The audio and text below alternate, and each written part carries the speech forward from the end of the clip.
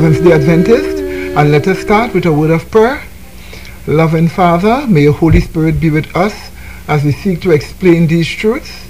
Help us to speak the truth and nothing but the truth, and to speak it clear as day, that all may simply understand for your honor and glory, and that everyone who accepts these truths may stand in the truth. In Jesus' holy name we pray, with thanksgiving unto thee. Amen. Well, today our discussion will be about true and false justification explained. True and false justification explained. Now, why are we talking about justification? Because, my dear people, justification is a very important doctrine for the Christian church. In fact, the point of change part of the whole plan of salvation is justification. Let me repeat that again. The point of change part of the whole plan of salvation is justification. And every single Christian must understand what justification is all about. If you get justification wrong, you will get a whole host of theology or of your understanding of the Bible wrong. And once those teachings are wrong, you would end up being in a false religion. Yes, my dear people. And since God wants us to walk in true religion and nothing but the truth, since Jesus is the way, the truth, and the life, we ought to get to understand what is the doctrine of justification by faith. In fact, Martin Luther, whom God used to start the Protestant Reformation, he started this Reformation on the doctrine of justification by faith. And that came to define the difference between the Protestant churches and the Roman Catholic Church. Yes, my dear people. So, we need to properly understand justification by faith. But our study is going to take a slant to show the change that has taken place in this doctrine in present-day evangelical religion. We want to show how far they have gone from the original doctrine, and we want to discover why. Why did they go that far? What happened in history that caused that to happen? Now, first of all, we're looking at 1 Corinthians chapter 6, verse 9 to 11, and in these verses we're going to see the word justified or justification used, and we're going to see how it is explained. You're going to see it is paralleled with words that shows it is a change of heart. It is a point of change doctrine. It is a subjective teaching. It is a subjective experience, justification. And you're going to see also why the Bible tells us this clearly. We're going to read from verse 9 to 11 in 1 Corinthians chapter 6. I quote, "Know you not that the unrighteous shall not inherit the kingdom of God? Be not deceived. Neither fornicators, nor idolaters, nor adulterers, nor effeminate, nor abusers of themselves with mankind, nor thieves, nor covetous, nor drunkards, nor revilers, nor extortioners shall inherit the kingdom of God." Let's just stop here for a while. Observe, we are told no effeminate person will enter into the kingdom of God. That's people who practice sodomite culture, my dear people, as they call it, homosexuals or gay. Those who practice homosexual or gay culture or sodomite culture, we are told, will not enter into heaven. We are told no abusers of themselves with mankind. What does that mean? Those who practice sodomite sex or gay sex as they call it. We are told no such gay people will enter into the kingdom of heaven. What does this mean, my dear people? That those who are pushing gay rights, they are actually pushing people to be lost. They will not inherit the kingdom of God. And the Bible says, such were some of you. In other words, there were people that had those states also. It continues in verse 11.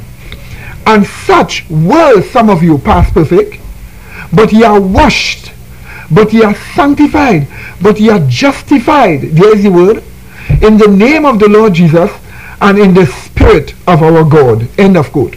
Notice what we are being told here in this verse, verse 11. You find the word justified is used paralleled with sanctified and washed. That washing is a spiritual washing of the mind from idolatry or idol values.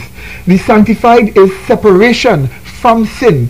When God removes the idols from your heart, he separates sins from us. He does it by washing. And this is what is called justifying us, or making us righteous. And we are told this happens in the name of the Lord Jesus and in the Spirit of our God, which simply means we receive the Spirit of God dwelling in us through Jesus Christ. And here we are told, and such were some of you past perfect, but now you're washed. So here, now you're justified. So here we see clearly that justification in this scripture is clearly identified as a point of change doctrine. Yes, my dear people. And this is a talk for those of you who are trying to push sodomy and speak about sodomy as if sodomy is a right. Sodomy is not a right. It is a perverted practice, a practice against nature and against health. It is not a right. We cannot bring down the concepts of rights so low. Now it goes on. So we see, as we continue, that the Bible clearly tells us here that justification is a point of change doctrine. But something happened in the history of the church, my dear people. And this is what we want to look at. A change took place in that understanding of the doctrine of justification by faith. So much that today, evangelical religions and Protestant religions together are teaching a different kind of justification to the original kind taught in the Reformation and as taught in the Bible. For instance, I'm going to give you some examples here now. I am reading from an evangelical book. The name of the author is Philip de Courcy. The name of the book is Standing Room Only, page 320. This is what he tells us. I quote for you. The use of the word justify in the Bible indicates that justification is a legal declaration by God. It means to be declared righteous, to be accounted righteous. The single most serious flaw in trying to understand justification is to suppose that it means to make righteous, in the sense of actually producing righteousness in the one justified. End of quote. Did you get that, my dear people? We are actually being told it is a single most serious flaw to teach that when God justifies you, he makes you righteous or produces righteousness in you. We are actually being told that is a serious flaw. Here is this horrible thing we are being told in this book. So they are actually telling us that God is going to declare the person righteous, but there's going to be no righteousness in the person, or the person is not going to be made righteous. So what does that mean? That when God declares the person righteous, the person is not changed. They still remain unrighteous. This is what we are being told, my dear people. This is the horrible doctrine that we are being told. Now I continue. Page 321 of the book. Observe more blasphemies. I quote. Similarly, with justification, the person is declared to be just or in a right relationship to the law, not to be made righteous. In its theological sense, justification is a forensic or a purely legal term. It is not a work done within the sinner, but a work done on behalf of the sinner. It describes what God declares about the believer, not what he does to change the believer. End of quote. Did you get that clear, my dear people? So we are actually being told in this false non-transformation justification doctrine that it is not something that God does in the person, that God doesn't change the person, yet God declares the person righteous. That's blasphemy. And on page 321 again we are told, in fact, justification effects no actual change whatsoever in the sinner's nature or character. End of quote. So what are we to think? That the person still has a corrupt character, they still have a sinful experience, and yet still God declares them righteous? Is that what the Bible teaches? No, not at all. Yet this changeless justification doctrine is what we are being told by today's evangelical churches. Yes, my dear people. On page 322 of that same book, we are told, I quote, they go so far to tell us that it is God's attitude that have to change, not the sinner's attitude. Did you get that blasphemous statement? They go so far to tell us it is not the sinner's attitude that changes, it is God's attitude towards us that changes. So this will give the impression that God has a wrong attitude towards us. Let me quote for you on page 322 of the same book. It tells us, in biblical terms, justification is a divine verdict of not guilty, fully righteous. It is the reversal of God's attitude towards the sinner. Whereas he formerly condemned, he now vindicates. End of quote. Did you see that? We are actually being told that justification is a change in God's attitude towards the sinner. And this is what these Christian churches are telling us is true, my dear people. Do you see how far they are fallen from what the Bible teaches? You're going to tell a person who is doing gross evil that they are righteous and that God has declared them righteous and they're still in sin? Blasphemous teachings pass off as justification. Gross errors that destroy holiness pass off as justification, my dear people. Observe what Edward John Carnell in his book Christian Commitment, An Introduction, page 257 and 258 tells us, I quote, "Some may rebut that the doctrine of imputed righteousness is out of harmony with the claims of moral and spiritual environment. How can God call us righteous when we are not, in fact, righteous?" Yes, my dear people, that is true. But he goes on, "Though we have been redeemed from the curse of sin, we have not been redeemed from the presence of sin." Did you get that? End of quote. He is actually telling us that we have been redeemed from the curse of sin, but not from the presence of sin. I thought it is the presence of sin that causes the curse of sin. I didn't know the curse of sin causes the presence of sin. So he is telling us that while the person is no longer has the curse of sin, they have the presence of sin. So could you imagine the presence of sin is with a person, but they are not cursed because of that? And this is the teachings that are passing as Christianity today. Today people are bawling, oh, we are Christians, we follow Jesus Christ. And look at the false teachings they are telling us. In the same book, Christian Commitment, an Apologetic by Edward John Carnell, page 260, this is what he tells us. I quote, "The church is a fellowship of forgiven sinners, not a fellowship of former sinners. Christ removes the judicial condemnation of pride and self-sufficiency, but he does not remove pride and self-sufficiency." End of quote. Did you get that? Would you like your minister to teach you that when you go to church? That while God removes the condemnation for pride and self-sufficiency, he does not remove pride and self-sufficiency in you? That you're a Christian, but you still have pride and self-sufficiency? Could you imagine a Christian wallowing or existing in pride and self-sufficiency and saying, God has removed the condemnation, so even though I have the wrong, I am not condemned? And this is what these people are telling us, my dear people. Now, the next point we are to ask, where did these churches get that false, changeless justification doctrine from? Where did they get it from? Many evangelicals will claim that they inherited that teaching from Martin Luther, whom God used to teach the doctrine of justification and start the Protestant Reformation back to the original truths of the Bible. But the facts are, Luther never taught a changeless justification doctrine. No, my dear people, Luther never taught a changeless justification doctrine. Observe that the following author I am going to quote from tells us that Luther taught a justification doctrine that is the same as the new birth or regeneration. Observe. In other words, he taught a justification that changes a person. That's what Luther did.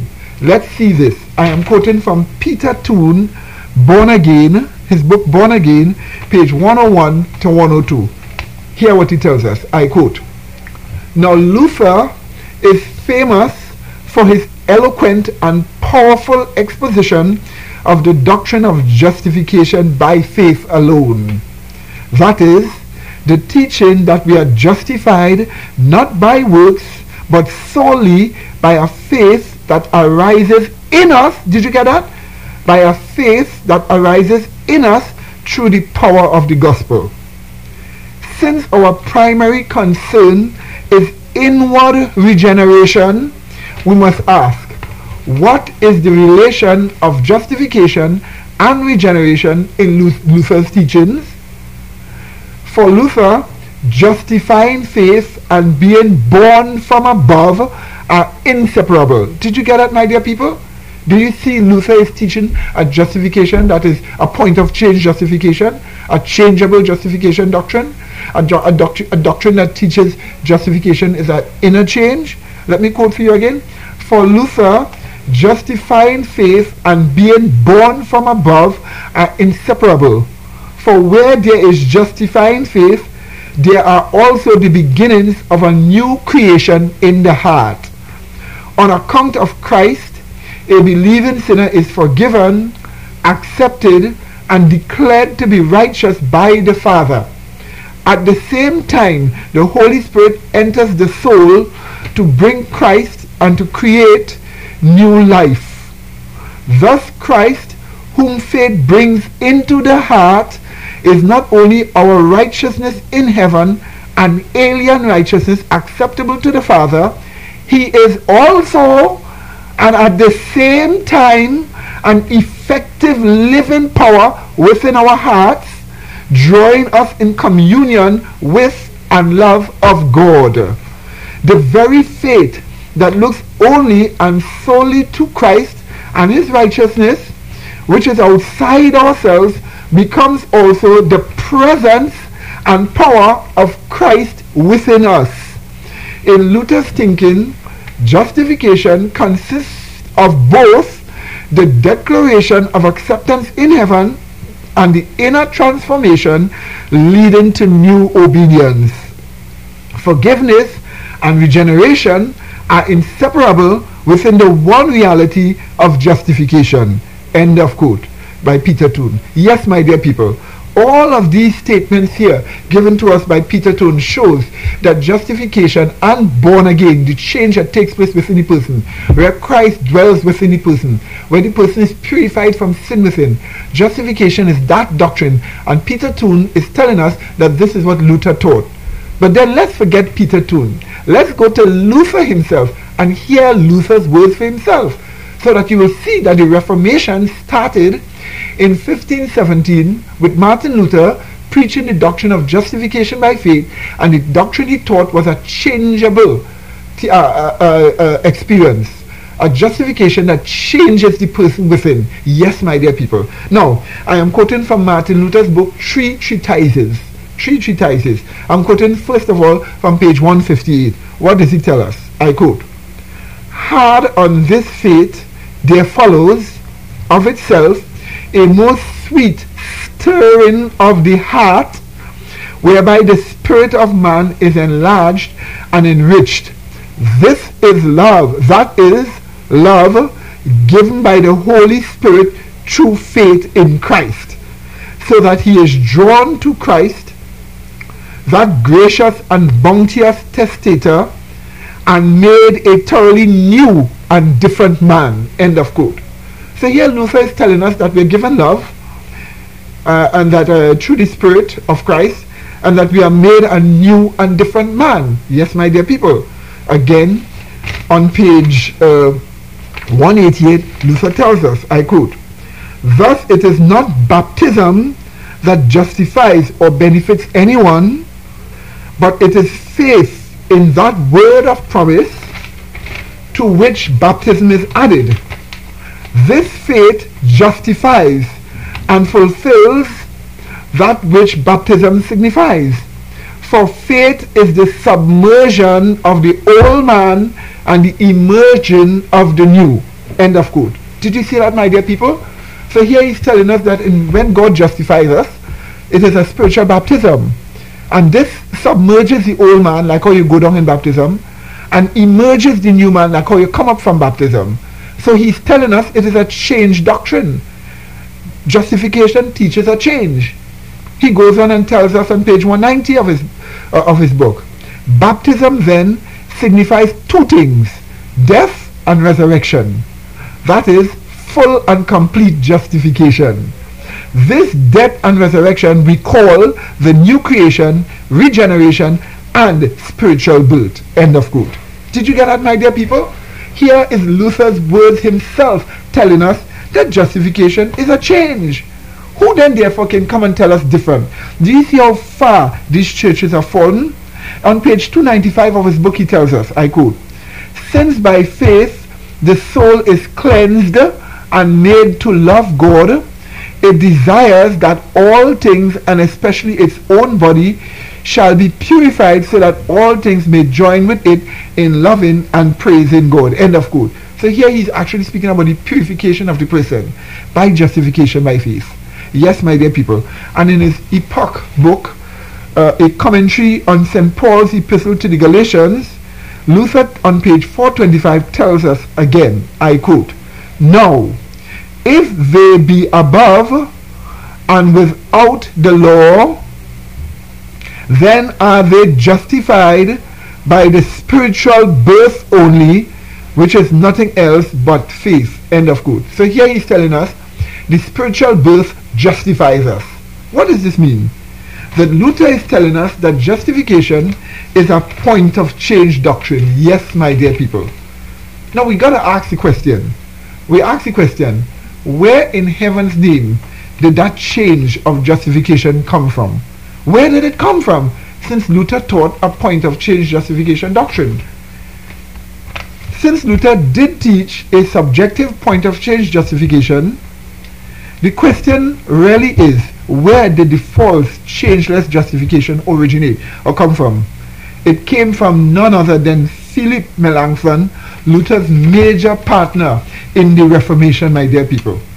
It was Philip Melanchthon that developed the false justification doctrine, as he was the first and major systematic theology formulator for the Reformation. Yes, my dear people. It was Philip Melanchthon that changed that doctrine. Yes, my dear people. Now, let me give you our address and phone number so that you would contact us. Those of you who want to call us, our number is 625-0446. Again, 625-0446. You can call us for more information. Or if you choose to write us, you can write us at this address: Toosia SDA Church, P.O. Bag 59, Morvan, Trinidad, West Indies. Again, Toosia SDA Church, P.O. Bag 59, Morvan, Trinidad, West Indies. You can contact us at those addresses. And as I have told you before, my dear people, we have actually already prepared for you the book on Afrocentrism, the deception of Afrocentrism. There's so much exposure you would never believe that is in this book. You would see how the Black Consciousness movement or the Afrocentric movement have been lying to you in many different things. We give you original documentation. You would see the very facts about it. This book, we are asking you to order it at our church. Call us and we will send free copies of the black and white.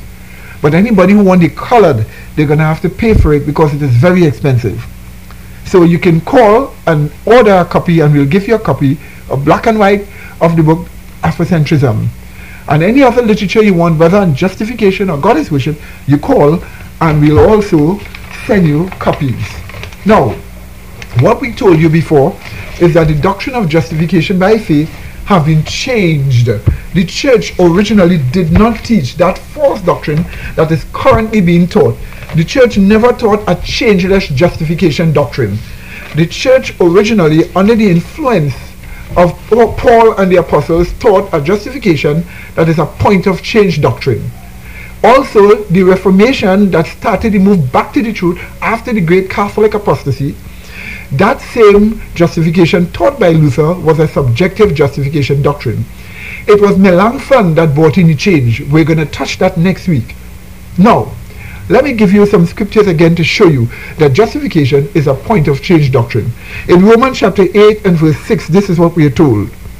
For to be carnally minded is death, but to be spiritually minded is life and peace. Now listen to this. To be spiritually minded is life and peace. And Romans chapter 5 and verse 1 tells us this. Therefore, being justified by faith, we have peace with God through our Lord Jesus Christ.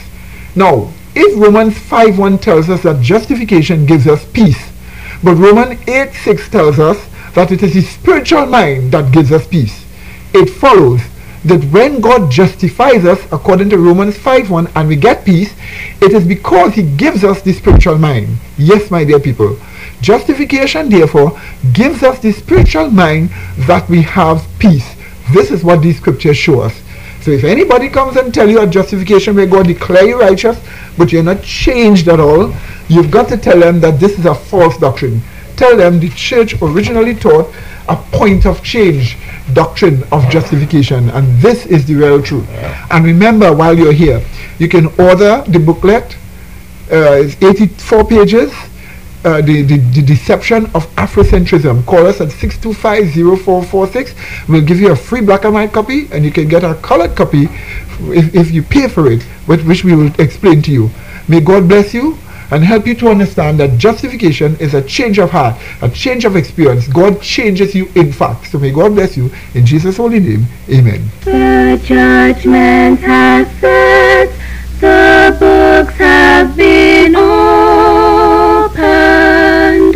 How shall we stand in that great day, when every thought and word and action God the righteous judge shall weigh?